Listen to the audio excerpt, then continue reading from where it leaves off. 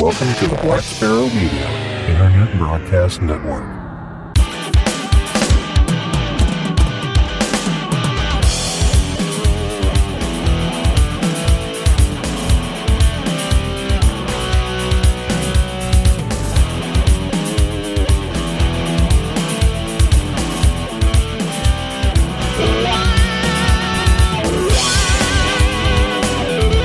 You are listening to Linux in the Ham Shack.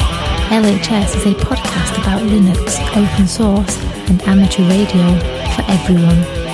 Now here are your hosts, Russ, K52UX, Cheryl, W5MOO, and Bill, NE4RD. Well, hello everybody and welcome. You have tuned in to episode number 392 of Linux in the Ham Shack, the most terrific amateur radio podcast on the internet. And tonight, you have tuned into our short topics episode, so we're glad you joined us for that. And before we get into looking at the news stories and the Linux information that you need to know for the current period here in early February 2021, let's go ahead and introduce ourselves. I'm Russ, K5TUX. I'm Cheryl, W5MOO. And I'm Bill, NE4RD. So here we all are, and since Bill has been kind enough to do most of the work for this episode, we'll let him at least cover the first topic. Sure, why not? And this is sort of a ham radio thing. This is a trailer for ham radio supernatural thriller called Dead Air. Joey Parr over at Geek Tyrant shares with us a trailer and the new movie of this new ham radio movie. You can tell I wrote that part. I can't even say it right.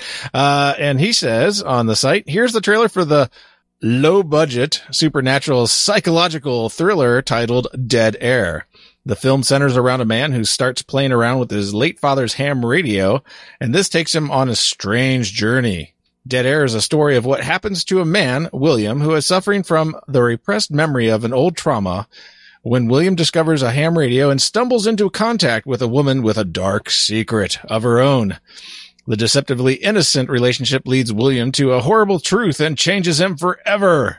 Something desperate has stirred, attempting to reach William, to take a hold of him and pull him into the shadow world of memories best left forgotten. The two worlds collide, and William is rushed down a path that is paved with deceit, lies, and an awful truth. A truth that pulls him into a world of darkness from which he cannot escape. And that's kind of like the whole point of the film.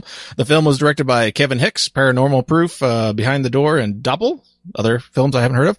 And it stars Kevin Hicks, Vicky Hicks, oh, high budget here, Chris Xaver, Luca Iciovetti, Madison and Mackenzie Sadzinski, and Bruce Levitt.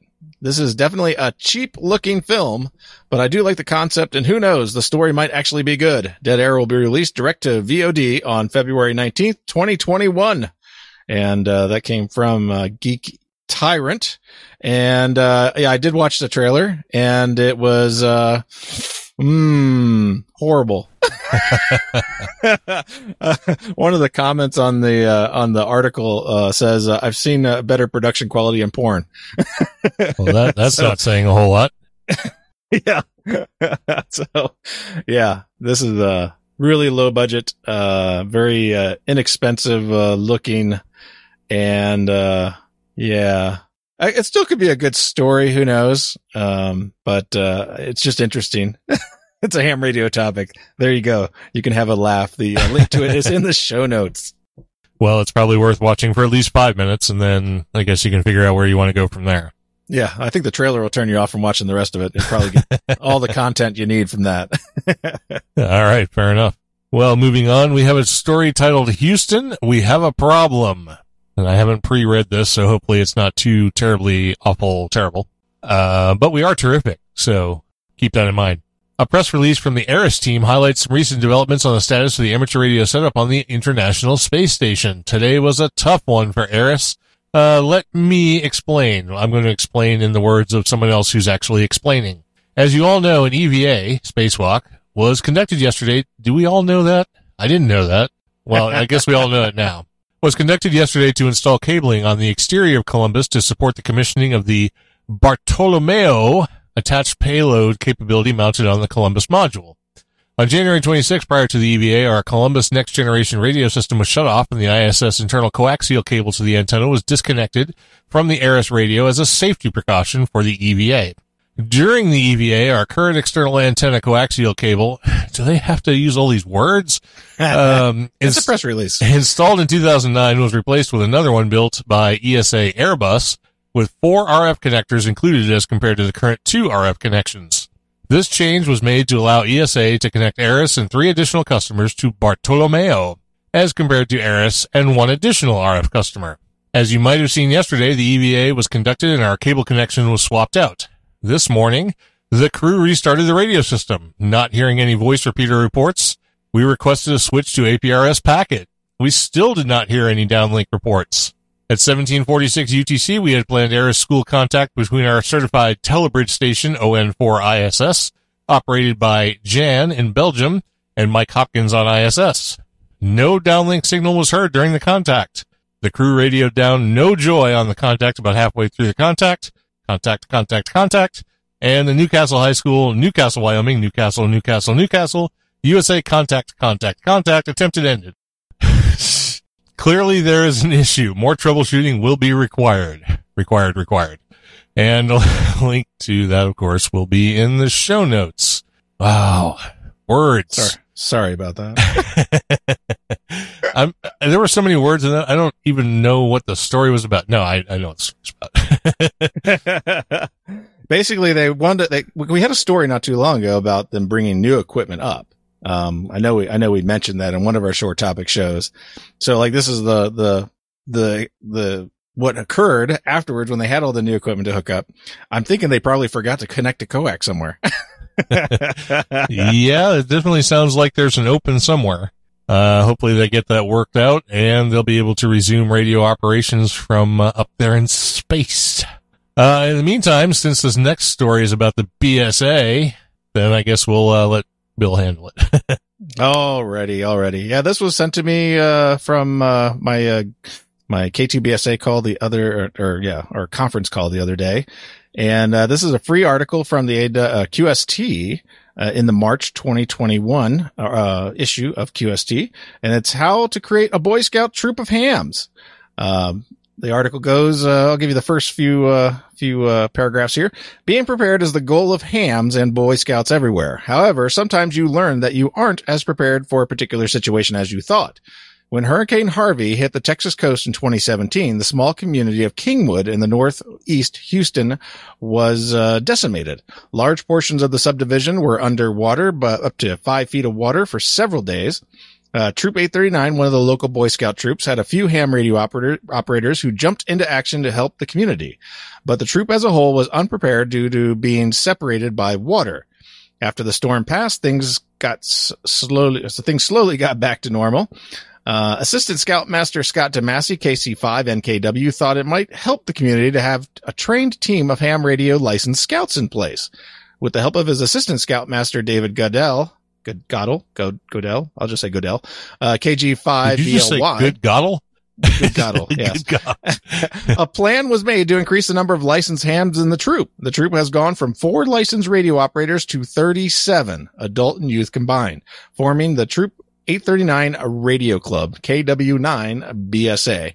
And the article goes on to describe how they actually, made it all occur and stuff like that. And it's a free article, and we got it linked here in the show notes if you don't subscribe to QST. But, it was an interesting feel good story. All right. Very good. It's Boy Scouts, whatever. Yeah. I only got as far as Cub Scouts, never Boy Scouts. I threw this last one in really ad hoc because I forgot we were supposed to mention this. Oh, well, go ahead and mention it then. Yes, I will. So this came over from a press release from Youth on the Air, and our good friend Neil Rapp, who is not listening to us because he's doing his podcast right now. He's probably in the middle of an advertisement, so maybe he's listening to us.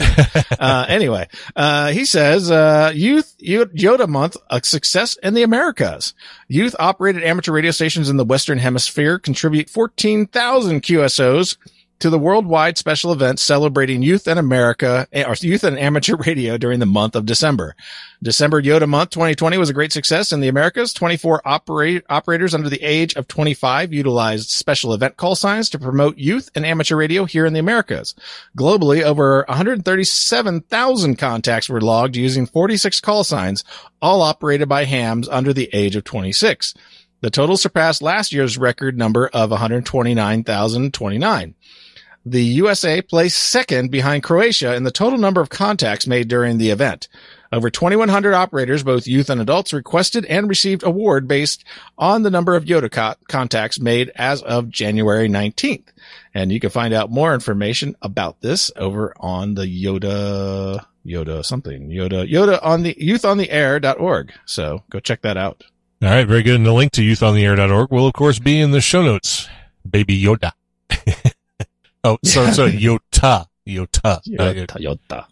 All right, so in case anyone missed it, those were all amateur radio-related topics, and now we're going to move on to some open source. And the first one we have here tonight is Microsoft Repo installed on all Raspberry Pis.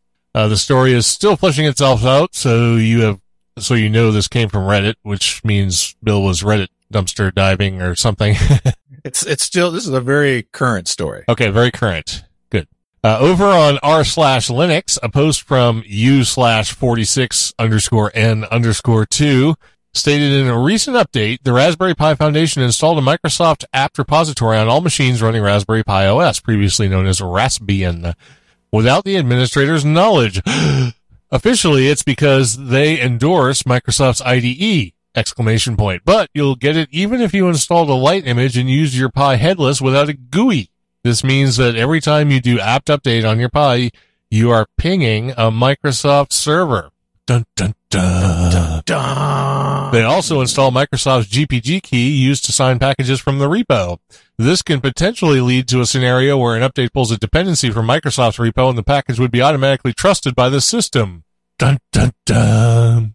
I switched all my Pis to vanilla Debian, but there are other alternatives too. Check the etc apt sources.list.d and etc apt/trusted.gpg.d folders of your Pis and decide for yourself. There has been follow-up comments which may be of interest to the story and appears to be a forum post on the Raspberry Pi forums that has been locked due to Microsoft bashing. Why would anyone do that? I have no idea. Links to the forum post and the Reddit post will be in the show notes. So, dun, dun, dun. Yeah, I'm just going to run Ubuntu. I wouldn't doubt that wouldn't have it pretty soon. I'm sure it probably will. All right. So, Cheryl. Yeah, considering the relationship that Canonical has with Microsoft, on the WSL. I would want Cheryl to read one of these stories, but since Bill can't self-edit, I don't know if we want to subject her to any of this. All right, Bill, you're up. This next one, you could probably. Well, I'm sure she could read it, but I mean, she's going to be winded by the end, so. Yeah, these are long ones. Sorry. Okay. Excuse me. Give students #user freedom. From a blog post on the Free Software Foundation's webpage. As countries around the world are beginning their long and slow recovery from the coronavirus, schools and universities may have to continue their struggle to give their students a quality education while using remote communication services until the end of the year. With the need to continue classes and exams, school administrators have ended up relying on proprietary conference tools like Zoom to stay connected, and are unfortunately turning to contracting proctoring businesses with names like ProctorU, Proctorio, and Examity to monitor testing and exams. The increased use of proprietary test administering software is a dangerous development, both because of the software's proprietary nature and because of its inherent purpose of exposing a student's, or in some cases, a family's data to the proctor. In schemes like the user ends up sacrificing both personal information and biometric data. Because the software is proprietary, there's no possibility of understanding how it works besides leaking personal data. It could also create security concerns or deliver bad quality tests and results. Requiring students to cede control of their entire computer to a test proctoring company is fundamentally unjust. Worse, we cannot be sure that any of these non-free software dependencies and their accompanying surveillance techniques will be rolled back after the social distancing guidelines are no longer enforced. So in response to this, a petition has been created stating that we call on school administrators at all levels to drop requirements for students to use proprietary software to participate in a course and to adopt free software replacement for every non-free program being used. As students, teachers, and parents and concerned citizens, we stand together for the following principles. It is an injustice to require students to sacrifice their freedom to proprietary software in pursuit of an education. Using free software in the classroom communicates the importance of values key to a free society, sharing, social responsibility, and independence. With its focus on study and collaboration, free software is far more suited to the spirit of pedagogy than the dependence and abuse caused by proprietary software. And of course, the source and petition are over on the Free Software Foundation's webpage. Yeah, FSF. Okay, very good. Oh man, so I'm going to have to dive into this next one. And it's about a topic that is kind of interesting to me because, so far as I've been able to discern, I've never had an installation of Wayland that worked. So. You're in the wrong camp, buddy. Well, the problem is it's not supported by Barrier, and that makes it a non-starter for me. So let's go ahead and get into it. It's Wayland Loves Me. Not. A rant has appeared once again on the intertubes about Wayland versus Xorg, and has gone slightly viral. Slightly viral. Not like the coronavirus, just slightly viral. Like any good Vi versus Emacs or Tabs versus Spaces discussion. What's Spaces? Never heard. Never mind. This time over on GitHub. I should have known. A gist has a gist? Yeah, gist, yeah. What's a gist? Apparently I don't do. It's kind of like, it's not a repo. It's basically a comment, like an RFC almost. It's where you just leave comments instead of actually repos. Yeah. Yeah. Guess who doesn't do Reddit? Has appeared from user Pro Bono PD, where he begins, think twice before abandoning Xorg. Well, I've already done that. I am not abandoning Xorg. Wayland breaks everything. Yes, it sure does. Too long didn't read. Wayland is not ready as a one-to-one compatible Xorg replacement just yet. Duh. And maybe never will be. Hence, if you are interested in existing applications to just work without the need for adjustments, then you may be better off not using Wayland at this point. Wayland solves no issues I have, but breaks almost everything I need. Wow, he's having the same experience with Wayland I am. And usually it stays broken because the Wayland folks only seem to care about GNOME, and alienating everyone else in the process. Do not install Wayland. Let Wayland not destroy everything, and then have other people fix the damage it caused. Or force more Red Hat GNOME components, glib, portals, pipewire, on everyone. He continues to bullet point everything that breaks. And here we go. It breaks screen recording applications, screen sharing applications, automation software, GNOME global app menu, global menus with KDE platform plugin, global menus with non-KDE Qt platform plugins, app images that don't ship a special Wayland Qt plugin, Redshift, global hotkeys, XFCE, and NVIDIA. So there you go. Everybody switch to Wayland right now. Do it. Do it. Now, I mean, to be honest, like the screen recording and sharing, there are ways around that. Yeah, but who wants to do workarounds? Plugins for all that stuff. Well, no, the thing is that it's not that Wayland breaks the things, is that people are not participating in these repositories and programs and applications and making the updates needed for them to actually work properly in Wayland. I mean, Wayland is going to happen whether people want it or not. And I mean, we've already decided, years ago that Xorg was dead on the vine. It's literally not the right solution for the job. I mean, this is the same thing that happened gaming early on went to frame buffering and stuff like that because you can't actually stream it properly. This is the same thing that happened with ALSA and Pulse Audio. And, yes, it's coming. I get it, but, I'm going to wait till it's not broken first. Well, the key is to get these applications that are breaking to not break inside of Wayland. There's no reason why they should be breaking.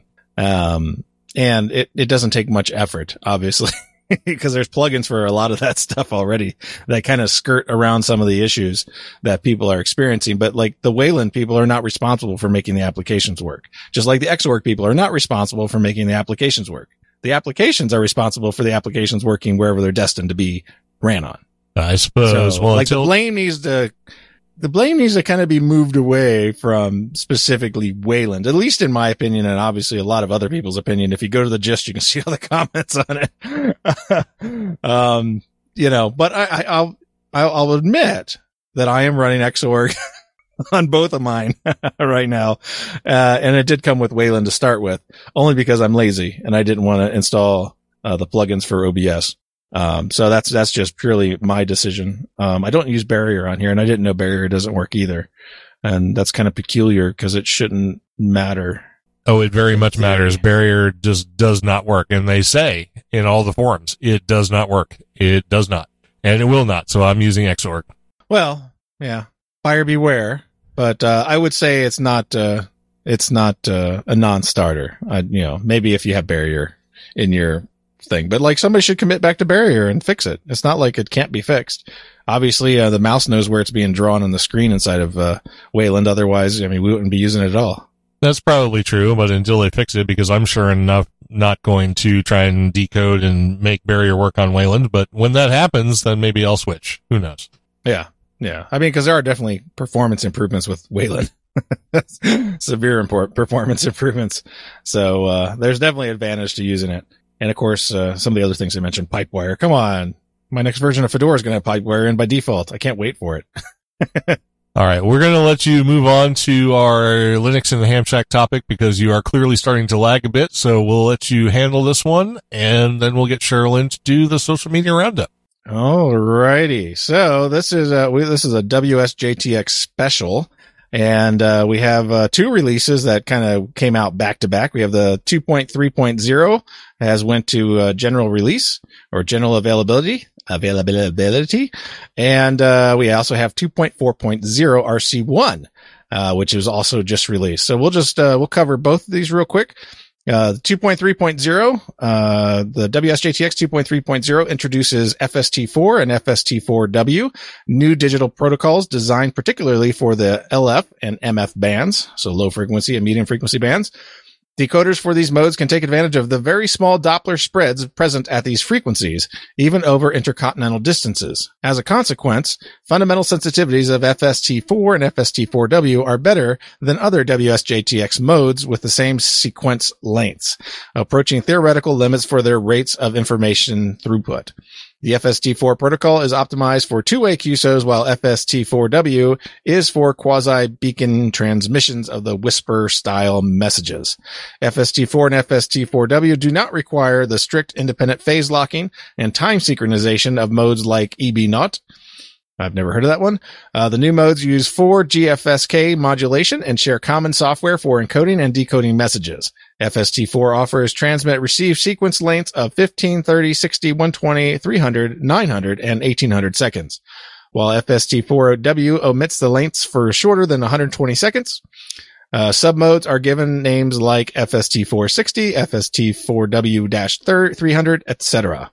The appended numbers indicating sequence length in seconds. Message payloads contain either 77 bits, as the FT4, FT8, and MSK144, or 50 bits for the whisper-like messages of the FST4W. Message formats displayed to the user are like those in other 77-bit and 50-bit modes in WSJTX. Forward error correction uses a low-density particle check, LDPC, code with 240 information and parity bits. Transmissions consist of 160 symbols, 120 information-carrying symbols of 2 bits each. Who cares? It works. And they also started building for Fedora 33, which is good for me. Woohoo! So I can install the RPMs once again. And that came from the mailing list. And we'll just quickly go over 2.4.0 RC4. Which I have not installed yet, so I can't give you any information on that. I don't know if I'd need this, but we are pleased to announce the availability of the release candidate for WSJTX 2.4.0, introducing a new digital mode called Q65. Timing of this release is unusual as it follows so closely with the general availability release of the WSJTX. This timing anomaly occurs because development of the new modes FST4 and FST4W and Q65 took place in parallel. Q65 is designed for making two-way QSOs over especially difficult propagation paths, such as troposcatter, ionospheric scatter, rain scatter, EME, and other types fast-fading signals. Full details about Q65 submodes and their capabilities are provided in the Quick Start Guide to Q65, which you can find available on the WSJTX announcement page and webpage. And there you go. So lots of WSJTX goodness in this fortnight. Very good. And I updated to RC4, and once again, it didn't really look very much different to me, but it still works, and I consider that excellent for release candidate software. So that actually brings us down to the end of our topics for tonight. We've covered some amateur radio, we've covered some open source, and we've covered WSJTX, which covers both of those. So we've fulfilled our promise as Linux in the Ham Shack. But before we get out of here, we can't leave without bringing Cheryl in, and we have not subjected her to any of these long-ass rambling stories, but we will make her read long lists of supporters. So we'll let you go ahead and do that before we get on out of here. Alrighty then. Well, our list tonight starts with our Patreons. It's Brandon Rozek, John Spriggs, Robert Lewis, Robert Pitts, Doug Rudder, David Jakeway, Darren King, Cubicle Nate, Erna Costales, Samuel Vimes, Peter Caffrey, Richard Gordon, Paul Griffith, Jonas Rulo, Donald Gover, Herb Garcia, Steve Sainer, Steve Metcalf, William Heckelman, Randolph Smith, and Andy Webster. For our subscriptions, we have Isaac Geyer, not exactly sure how they pronounce it, Thomas Foy, Michael Burdack, Kevin Ivey, Tony Coberly, Ronald Ike, Johnny Kinsey, Peter Spots, Fred Cole, Bill Piotr, Jeffrey Boris, Robert Halliday, Wayne Hale, John Clark, Steve Hepler, Michael Jopling, Roger Pereira, Howard Dittmer, Todd Bowers, Michael Carey, A. Taylor, Dylan Engel, Jim McKenzie, Bill Collins, Robert Black, Darren King, Randolph Smith, Robert Yerke, Steve Biella, Alan Wilson, Mark Farrell, Jeff Zimmerman. Ooh, wow, that's a long list.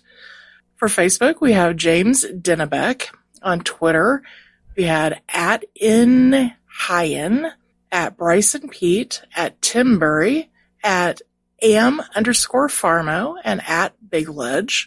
On YouTube, we had Andy Jenner, David Folks, and Michael Swanson. No one joined the mailing list, and there were no merchandise sales.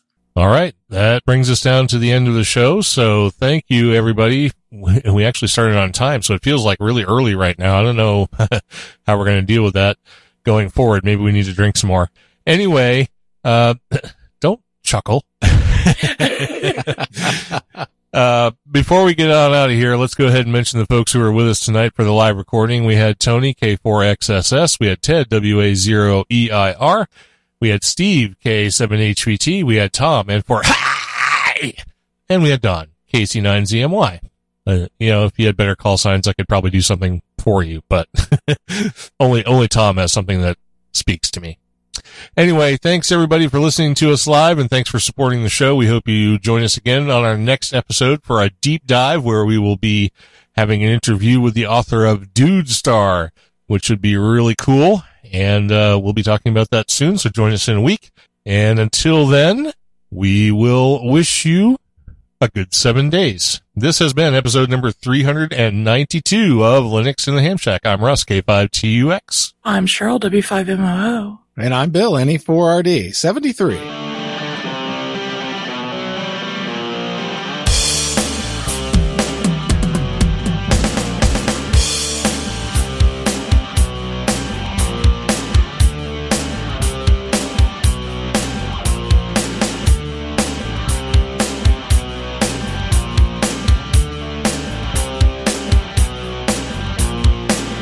Thank you for listening to this episode of Linux in the Ham Shack.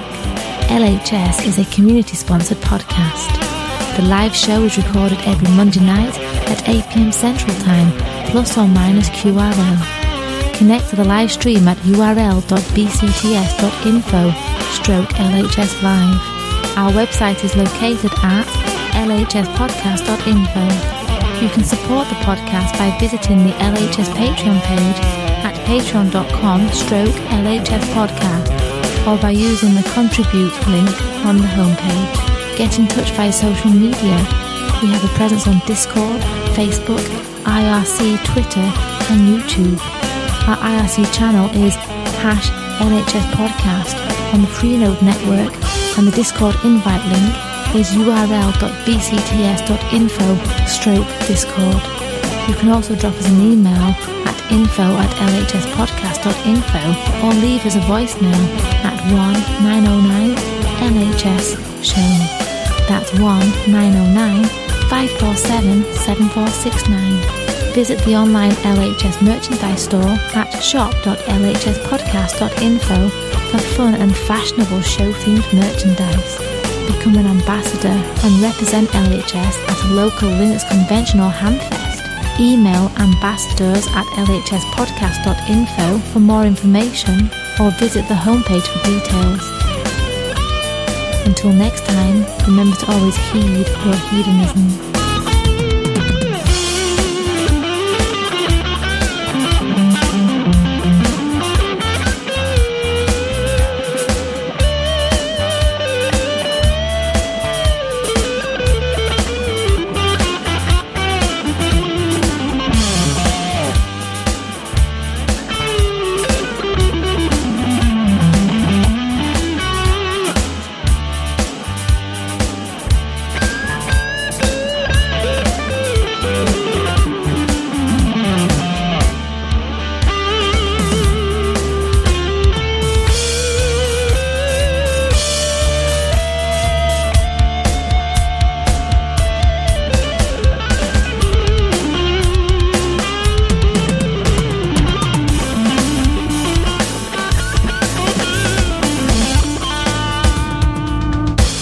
Linux in the Ham Shack and the Linux in the Ham Shack logo are released under a Creative Commons Attribution Non-Commercial No Derivatives 4.0 International License.